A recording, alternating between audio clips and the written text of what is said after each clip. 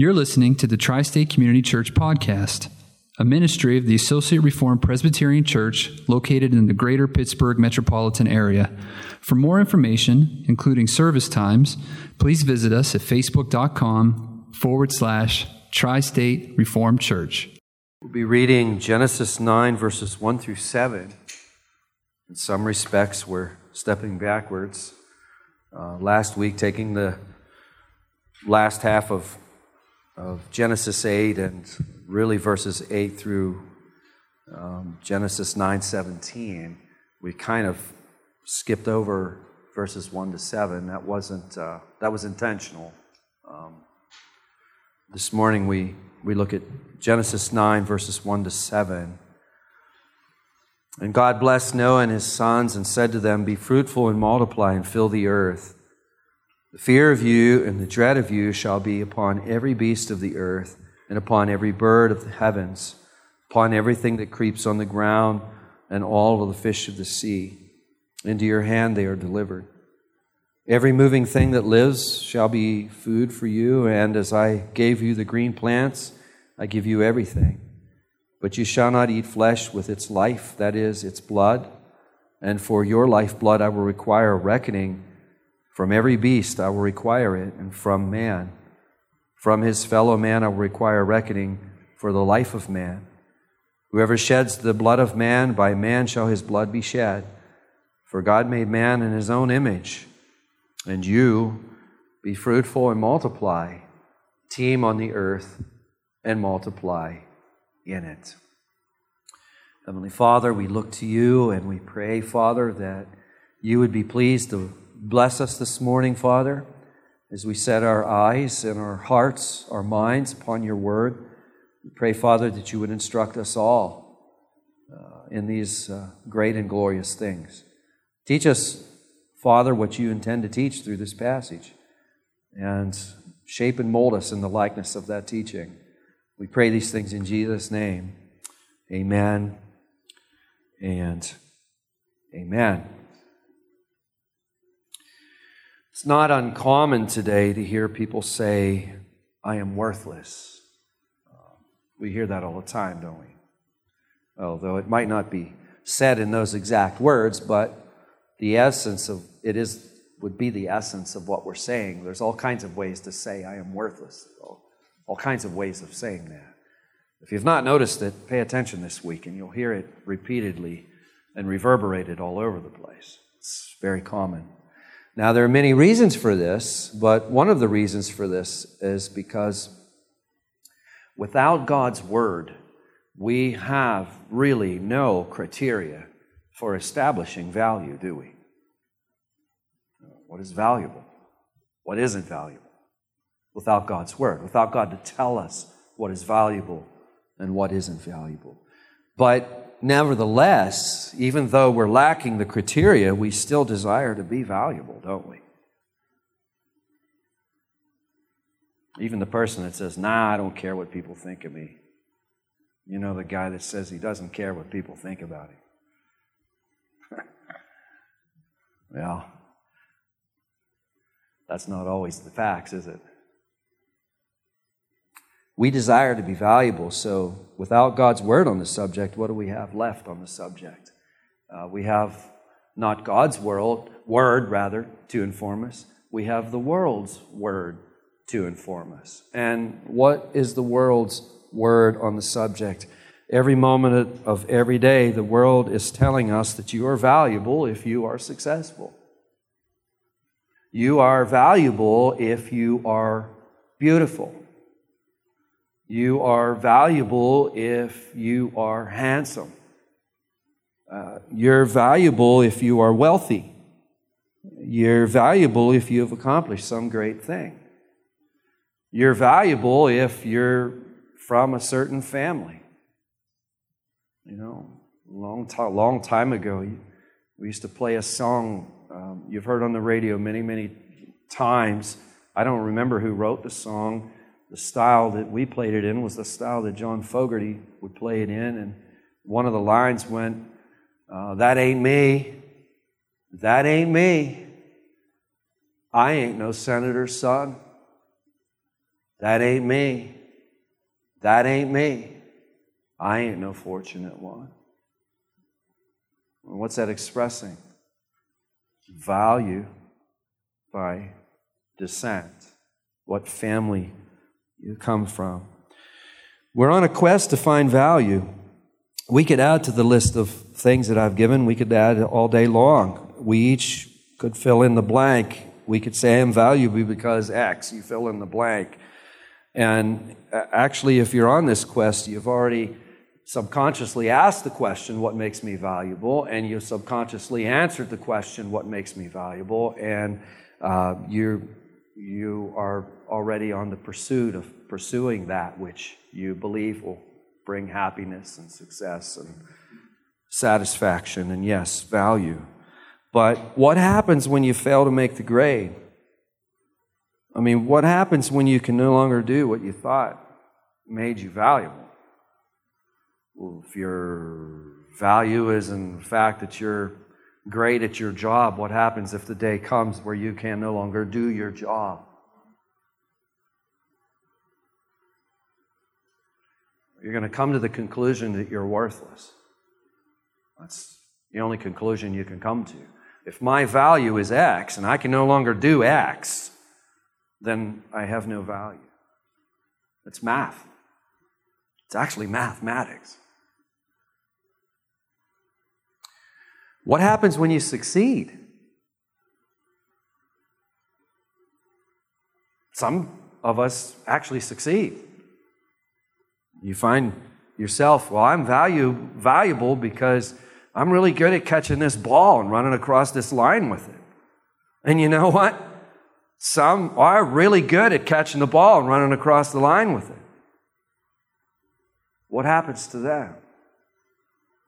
If they find their value apart from God, then they become an esteemed member of the line of Cain, don't they? Some of us weren't around for the study when we were studying Cain in chapter 4. Cain found his value, and his family descent were those who found their value, found their worth, found their satisfaction, attempted to find all of that apart from God, didn't they? And they're lost for all eternity. So you see, this doesn't look too good, does it? It doesn't matter which way you go, left or right. Where does it lead? Despair and destruction, doesn't it? Despair and destruction. And you know, don't misunderstand me. I put a note here. Don't misunderstand me. I was thinking this through, and I was thinking how people could take this. And you can't always think about every way people will take this, but I was thinking, you know, someone might listen to this and think, well, Rick's saying that success is evil or success is wrong. No, I'm not saying that. That's not what I'm saying at all. God does not desire, I don't believe God desires that His children be all failures. I don't believe that at all. But what God does desire to show us is what heavenly success looks like. It's not that He wants us to be failures. He wants to show us what real success looks like. So, value apart from God is a misguided illusion. Did you get that? Value apart from God is a misguided illusion. And I would even take it one step further. Value apart from God is not only a misguided illusion, it is a satanic illusion. Because that is exactly what Satan did in heaven, as he tried to establish his value apart from God. That's what the leader of the kingdom of darkness has done, and has infected all of his followers with that same germ. It's satanic. It's misguided. This morning's text speaks directly to this. In fact, this morning's text will set you free from the shackles and tyranny of all this, because that's really a treadmill, isn't it? It really is a treadmill. Let's look to our text. We've seen that Noah, his family, and all the animals have exited the ark. If you look at verse 1, you'll see that they receive God's blessing. Be fruitful and multiply and fill the earth. Now, the reader of Genesis says to himself or herself, that sounds familiar. I've read that somewhere before. And the answer is yes, you have. If you keep your place in Genesis 9, I'd really like for you to turn back to Genesis 1 in verse 28 so we could see a couple of parallels here. I promise you I have good reason for doing this exercise. I want you to see the parallels. They speak very powerfully to the introduction here. Back in Genesis 1 and verse 28, if you look at the first part, after creating mankind, what does it say? God blessed them and said to them, be fruitful and multiply and fill the earth. It's a repetition, isn't it? What we have in Genesis 9 and here we also have in Genesis 1. And last week I had mentioned that in theology we call this the cultural mandate. What are we supposed to be doing? This answers one of the questions is what we're supposed to be doing. We're supposed to be being fruitful, multiplying and filling the earth. But it continues in verse 2. Back to Genesis 9, verse 2. The fear of you and the dread of you shall be upon every beast of the earth and upon every bird of the heavens, upon everything that creeps on the ground and all fish of the sea. I would love to preach on that verse. I'm tempted to go into some of that right now, but I got to save that for another day. There's a lot of things going on there that would, one of these days, Lord willing, that is an important verse. It's easy to skip. It's very, very important. But for this morning's discussion, notice the phrase that comes next. Into your hand they are delivered. Into your hand they are delivered. What is going on there? Well, if we look back to chapter 1 and verse 28, let's keep both of these verses together. Chapter 1, verse 28, God blessed them. God said to them, be fruitful, multiply, and fill the earth, and subdue it, and have what? Dominion. Dominion. Have dominion. Over the fish of the sea, over the birds of the heavens, over every living thing that moves on the earth. So they're to subdue the earth. They're to have dominion over the earth. And when we read Genesis 9 and verse 2, the Lord says, into your hand they are delivered. Now, why is this so important? It's because the Lord is reestablishing dominion. He's reestablishing dominion. I could put it this way. Here, God is reinstating man as his vice-regent or ambassador. Now, why is that so important? Well, let's get on the boat with Noah and let's float out there for a year.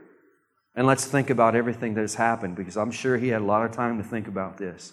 You know, and when this boat finally lands somewhere and these waters are gone, what's going to be our new position? Because quite frankly, man, we have really taken a butt whipping here, haven't we? This is a real spanking. It's like, you know, when you've really blown it with your parents and your parents have disciplined you, you kind of come out of your room and you kind of wonder, okay, what's this all about now? What's this going to be like now? What's this all about? Well, God is reinstating man as his vice-regent, as his ambassador, if you will. Does humanity still occupy the same place in the created order after the flood that he occupied before the flood? The answer is yes, he does.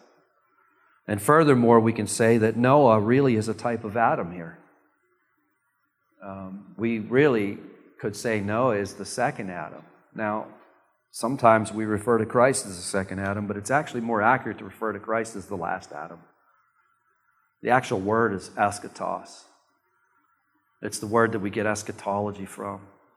Christ is the eschatos Adam. He is the last Adam. Not the second Adam, but the last Adam. But back to our text in verse 9, or chapter 9, verse 3. Every moving thing that lives shall be food for you. As I gave you the green plants, I give you everything. This is related to something I would love to teach on. Let's look at the parallel here. Genesis 1, and this time verse 29. Look back to chapter 1. You'll see that in verse 29, we have, actually in chapter 9, we have the addition of animals. In verse 29, we have all the plants given to man for food. Back to chapter 9, verse 4. Sorry to make you go back and forth like this, but it is necessary. We're only going to do it a couple more times. Back to chapter 9, verse 4. We have a very interesting verse here. Notice it says, you shall not eat flesh with its life. That is its blood. First of all, this verse states a prohibition, and many of the old interpreters commented It was a restraint on cruel bitterness, cruel brutality, or cruel brutishness, if you will. I won't go into the details of that because it's really gory and it puts a picture in your mind that doesn't go away real quickly. But notice what is said about the connection between life and blood here. If you look at the verse, you shall not eat flesh with its life. That is, its blood. Here we see that life and blood is put for the life, isn't it? The NIV translators bring the words together. If anyone has an NIV, you're reading life, blood. The two words are put together. The ESV puts them together in verse 5 as well. Commenting on this verse, Calvin says that here, blood is a token which represents life. That blood is a token which actually represents life. And one of the great lessons that we gain from this is life is important to God. Life is important to God. Jesus tells us that not even a sparrow falls apart from the will of the Father. Life is important to God. And again, this is a needful truth to be given to Noah, isn't it? Because what has just taken place? We always have to keep the context in here. What is the context? What is taking place? All flesh has been destroyed, save Noah, his family, and the contents of the ark. Is life really important to God? Yes. Yes. Life is important. Very important to God. The Lord says through Ezekiel, I have no pleasure in the death of the wicked, but that the wicked turn from his way and live. I have no pleasure in the death of the wicked, but that the wicked turn from his way and live. You know, the Lord waits patiently and long. And what is He waiting patiently and long for? He's waiting patiently and long for repentance. Now, we know repentance is a gift. It's a gift from God. We know that. But there's a divine mystery between our responsibility and God's sovereignty. All of us are commanded to repent. God waits for repentance. Actually, He waits quite patiently, but eventually His justice requires action. But listen, when we look to the heart of God, we find a God who takes no pleasure in the death of the wicked. He takes no pleasure in judgment. He takes no pleasure in these things. Now, in Genesis 9, 3-4, the Lord offers the animals for food to sustain mankind. But I think what we can gain from these verses, there's much more, but at the very least, we see that the life of animals are to be respected. Life is to be respected. The animal life is to be respected. I'm going to go further with that here in a few minutes, but there's something else that we would do good to pay attention to. You don't need to turn here, but just listen to Leviticus 17 and verse 11. It says this, quote, "For the life of the flesh is in the blood." See, it's picking up on that theme. The life of the flesh is in the blood, and I have given it for you on the altar to make atonement for your souls, for it is the blood that makes atonement by the life. Did you catch that?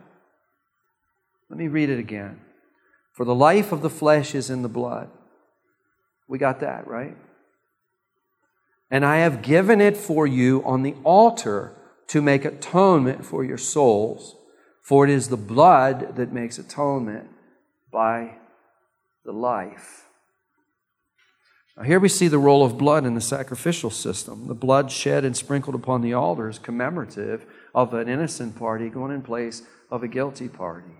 We could put it another way. The blood of the lamb is a sign of an innocent party taking the penalty of the guilty, taking the punishment that the guilty deserves. Or we could put it another way. It points to Jesus, who is the Lamb of God who takes away the sins of the world. You see that all the way in Genesis 9. As soon as they get out of the boat, what are they getting? They're getting the gospel. They're getting the gospel. But continuing in our text, verse 5, the Lord continues, "And for your lifeblood I will require a reckoning." And again, we see life's important to God. I want to pick up on the theme. Life isn't just important. Animal life isn't just important to God. But look how important human life is to God. "And for your lifeblood I will require a reckoning." Verse 6, "Whoever sheds the blood of man, by man shall his blood be shed. For God made man in His own image." Life is so important to the Lord. It's so important to the Lord. I'm going to say that so many times you're going to think the title of this sermon is Life is Important to the Lord, but that's not the title of the sermon. But life is important to the Lord. Especially human life. And here the Lord sets forth the sentence for murder. What is the sentence for murder? The sentence for murder is execution. We could talk about capital punishment from this text. However, I don't think that capital punishment is the main point of this text. I would argue that it is not the main point. It's a prominent point. It's a point for sure, but it's not the main point. And I want to get to the main point here. The main point is, why is human life so precious before the Lord? Why is human life so precious before the Lord? And it's because we have been created in the Imago Dei. We've been created in the image of God. And that's what I want to take up with the rest of our time this morning. I think that's the central point of this passage. And again, Genesis 1. If you'll turn back there with me to Genesis 1, verse 26 and 27. Keep your place in Genesis 9. We're going to do just a couple more of these. It's really important that we see these things. Genesis 1, verse 26. Then God said, "Let us make man in our image after our likeness, and let them have dominion over the fish of the sea, and over the birds of the heavens, and over the livestock, and over all of the earth, and over every creeping thing that creeps on the earth." Verse 27. So God created man in His own image. In the image of God He created him, male and female He created them. Okay. What is it to be created in the image of God? We could say so much about this subject. It could be this really fodder for a series of sermons. But from the context, we see that dominion is part of the answer. Dominion. You know, our Father, the Son, the Holy Spirit, they're in possession of absolute authority. And in a sense, the Father, the Son, and the Holy Spirit has shared this authority in this limited sense. When they create humanity, they endow upon us what I might call under authority. If we would just put that in quotation points, under authority. We have authority, but our authority is under another authority. I could put it another way. The way it's often put is, our authority is derived. Remember what Jesus tells Pilate when he's being examined by Pilate just before his crucifixion. Pilate says, you don't want to answer me? You just want to be quiet? I question you, and you realize I have the power to crucify you? And what's Jesus say? You'd have no power, for we're not given to you from above. Pilate, you're going along just as planned. You think you're in a place of position of power. In a sense, he is, as the governor of the area. But it's an under authority. It's a derived authority, isn't it? See, government actually comes into play in this verse. We could talk about government. I don't think it's the main theme, but we could come back to this text and talk about government from this text. So, where are we here? What is it to be created in the image of God? Well, we have no authority in and of ourselves, but by virtue of creation, at least in chapter 1, verse 26 and 27, we have been granted authority as an under authority, a derived authority. In other words, when God creates us, this might help us a little bit. When God creates us, He places us in a certain station. We've been put here as His representatives. We're more familiar with that. We have a state representative, someone who can represent us elsewhere. But here, we've been put here on earth to be representatives of God. Also, we've been put here to carry out God's will. Also, we've been put here to reflect His character and glory. But as I read these things to you, you're already aware that there's some problems there, isn't there? Because at the fall, this image becomes distorted and corrupted, doesn't it? Do we do this? Do we perfectly represent the Father? We're required to. We act like we're not required to, that God understands we can't, so He doesn't require us to. That's actually wrong. We should not think that way. We are actually required to. Every human being is required to perfectly represent God. That is a requirement. And if that don't lead you to Christ, do we carry out His will perfectly? No. Oftentimes we think, well, God knows we can. He knows we don't. We're required to. That would lead us to Christ, wouldn't it? Do we reflect His character and glory?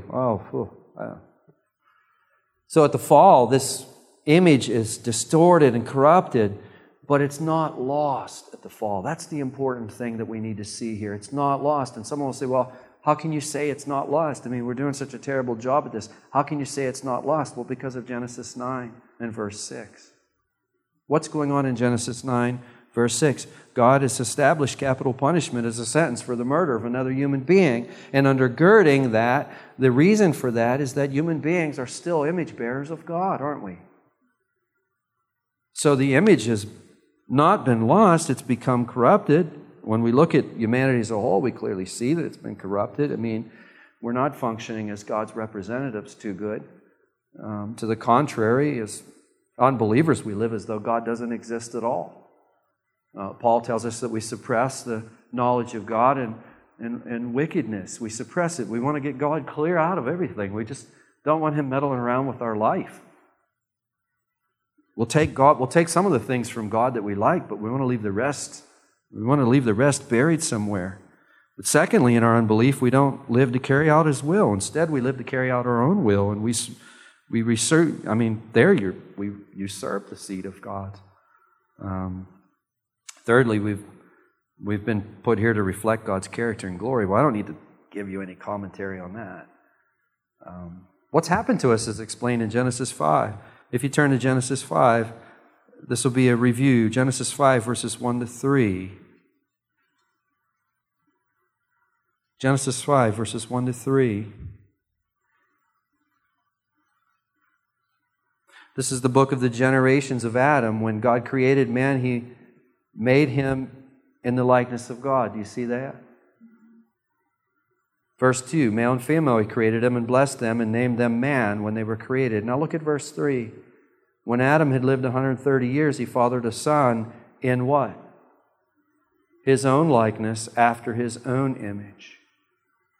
And Adam fathers a son in his own likeness. And you remember when we were back here in these passages, looking at these passages, we talked about some of these things. Each of us has been born in the likeness of Adam. We've been born in the image of the man of dust, as Paul puts it. We've been born in the image of the man of dust. In other words, we've been born with a rebellious heart, but nevertheless, we've not completely lost the imago Dei. We've not completely lost the image of God. The fact that we bear God's image has not been completely lost. Some of you know that I love dogs, and I'm especially close to our dog, Baxter. I mean, I've loved all of our dogs. This dog, he's really my buddy. This morning, early this morning, I was on our deck, just sitting out there, and I was reading Hebrews chapter 1, and I really came upon one line, the scepter of uprightness has become the scepter of your kingdom. And I just found myself really just worshiping Christ for that verse. Really just one of those moments where you're just really caught up in it and just really worshiping it. And then I happened to look over at Baxter, who's always with me. And I happened to look over at Baxter, and he's curled up asleep. And I thought to myself, I have a privilege that he doesn't have. I can sit here and read my Bible. And if he could understand me, I would be happy to explain at least as best I could, what that verse means. But he doesn't have the capacity. Do you see what a privilege it is to be created in the image of God? Do you see what a joy it is to be created in the image of God? We have all these privileges that the other creatures don't have, but instead of falling down in thanksgiving before the Lord, left to ourselves, we exploit these privileges for worldliness and worldly gain, don't we? And the penalty for this is awful. I mean, let me give you one example. I spoke about this in my introduction. I mean, when we suppress the Lord with worldliness, we lose all sense of value. When we suppress the truth of God and worldliness, we get rid of the Word of God. When we get rid of the Word of God, we get rid of any criteria for establishing value. So there's no value. We lose all sense of value. Now, realizing this, we try to establish our own value. And how do we do it? We do it the world's way. That's what we're doing. And the world values great achievements, so we set ourselves out to be great achievers. And we submit ourselves to the grind of becoming a great achiever. And what happens when we fail? Well, when we fail, we lose all sense of value. People are asking this question, how do I determine my self-worth? Of course, we never ask the question that way, but every waking of every hour, many of us are just running full throttle attempting to answer that question, attempting to try to fill in that blank and perfect that whatever that is that we've put in the blank. What makes us valuable? That's the question. Now it's up to us to fill in the blank, and you can write any answer in you want as long as you're successful at it and as long as you're able to receive the praise of men by it. That's what the world says. If you can receive the praise of men by it and you're successful at it, then you can put any answer in. That's what makes you valuable. So I can put career in the blank. What makes me valuable is my job. What happens if I can't do my job? Well, then, people have taken their lives over this. This is really dangerous. It's just where we are. It's so dangerous. People taking their lives. There's no value anymore. Or I could put some talent in the blank. What makes me value is the fact that I can sing. I can sing. I can sing, and what makes me valuable is I can sing. And when I sing, people will come and listen to me, and they'll hear me sing, and people love me because I can sing, and all these people come and see me because I can sing, or we could say instrument. What makes me valuable is I can play this instrument. And people will come and listen to me, and that's what will make me valuable. Or we could put in, I can get to the swimming pool. I can get from one side of the swimming pool faster than all the other people can get to the other side of the swimming pool. And yes, I can do this. I can get from one side of the swimming pool all the way to the other side of the swimming pool. And because I can do this really fast and faster than all the other people, I'm valuable. That's what I can do. Yes. Now, I'm being a little bit humorous here. But do you see the madness in it? Do we see the insanity in it?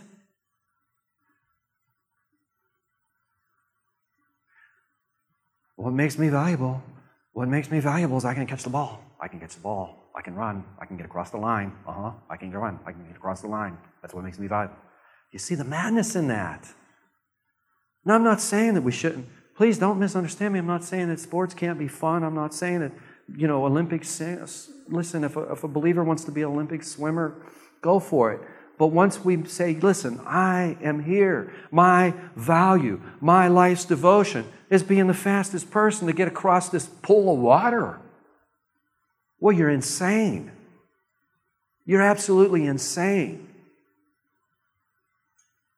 It's complete insanity. I can understand why people come to the conclusion that we're no more valuable than animals once the Word of God is taken out of the picture.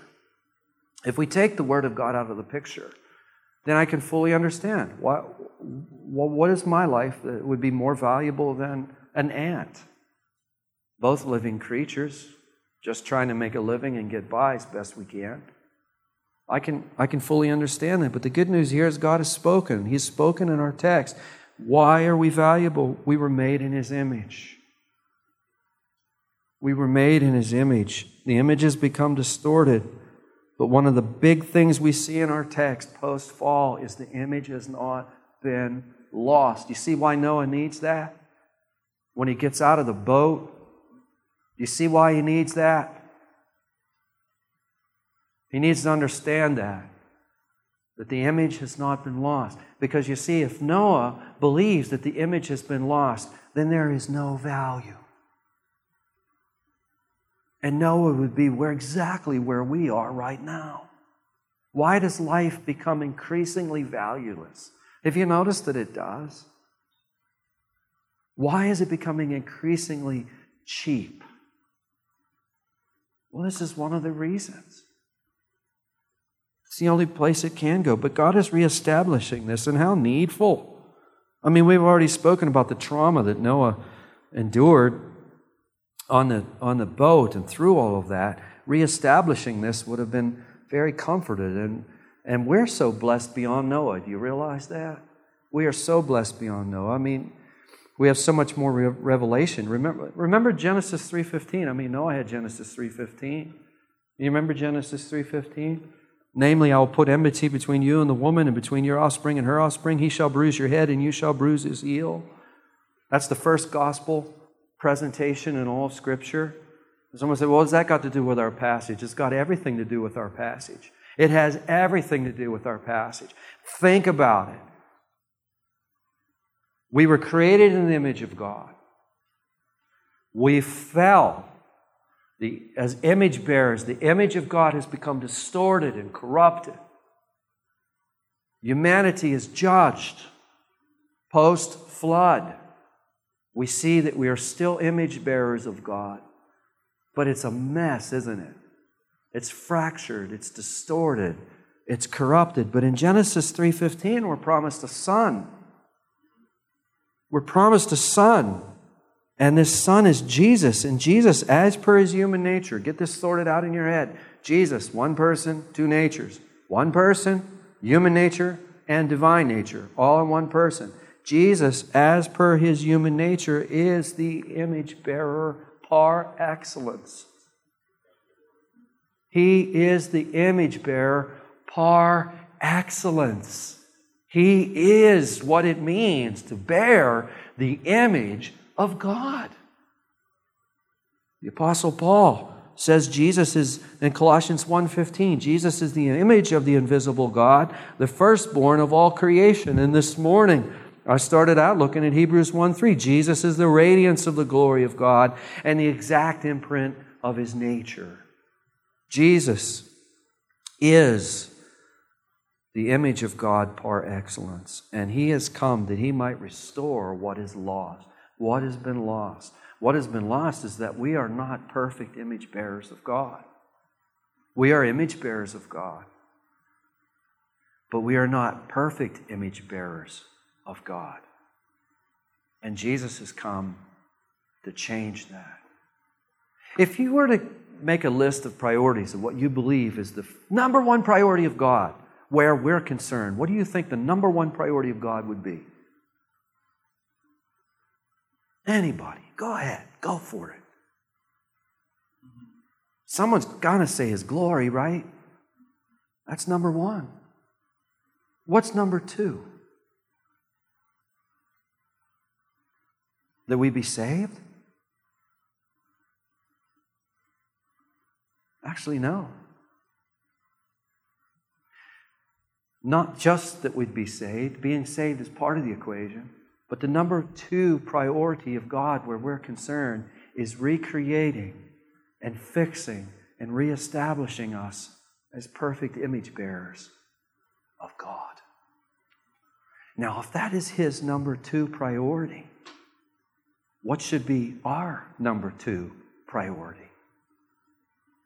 Our number one priority should be his number one priority. And what is that? The glory of God. Our number two priority should be what? It should be his number two priority. Being restored to the beautiful image of God. Our problem is left to ourselves. We don't live to represent God. We don't live to carry out his will. We don't live to reflect the character and glory of God. The good news is Jesus has come to change that.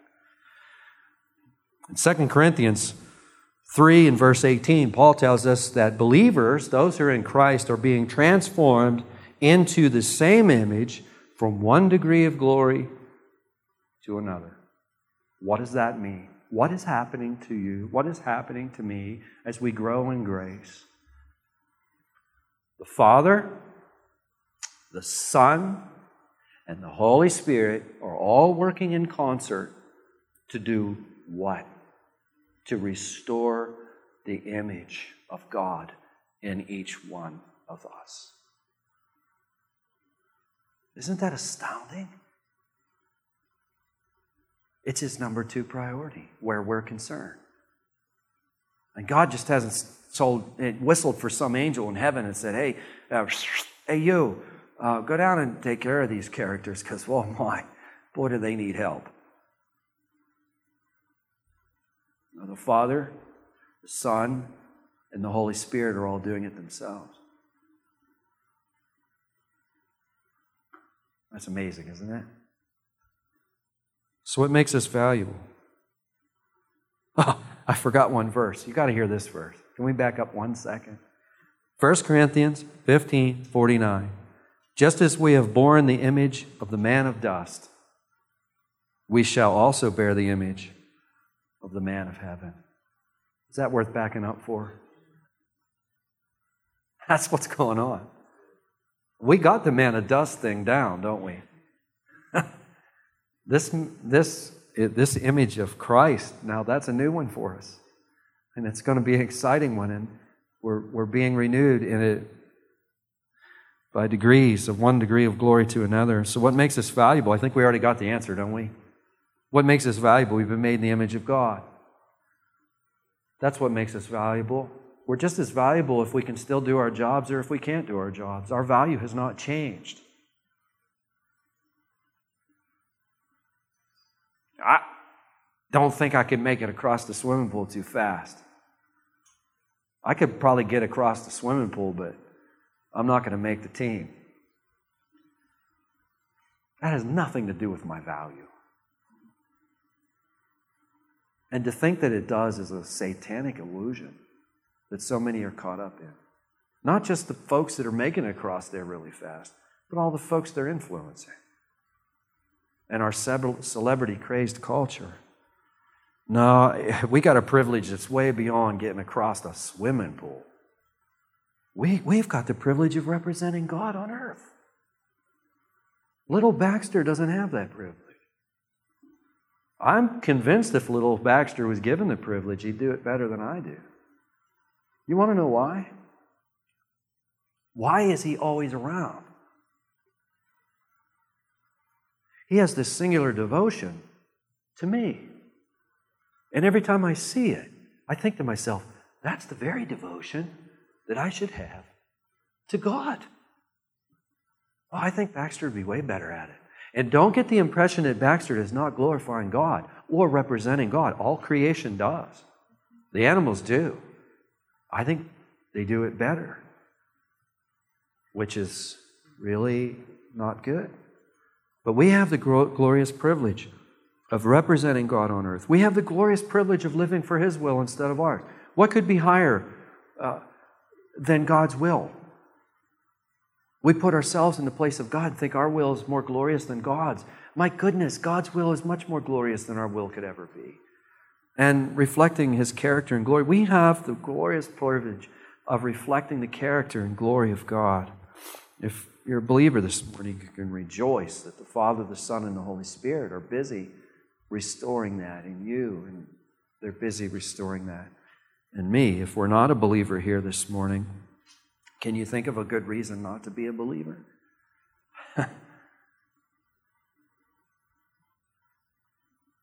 So as we go forth from this place, let's call on God to restore the image of God in us.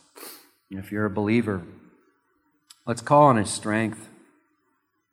Let's call on His strength, so we might represent Him better. Let's call on His strength so that we might follow His will better. Let's call on His strength so that we might reflect His character and glory. Amen? We're not saved by any of these things, but we are called to these things, aren't we? Let's pray.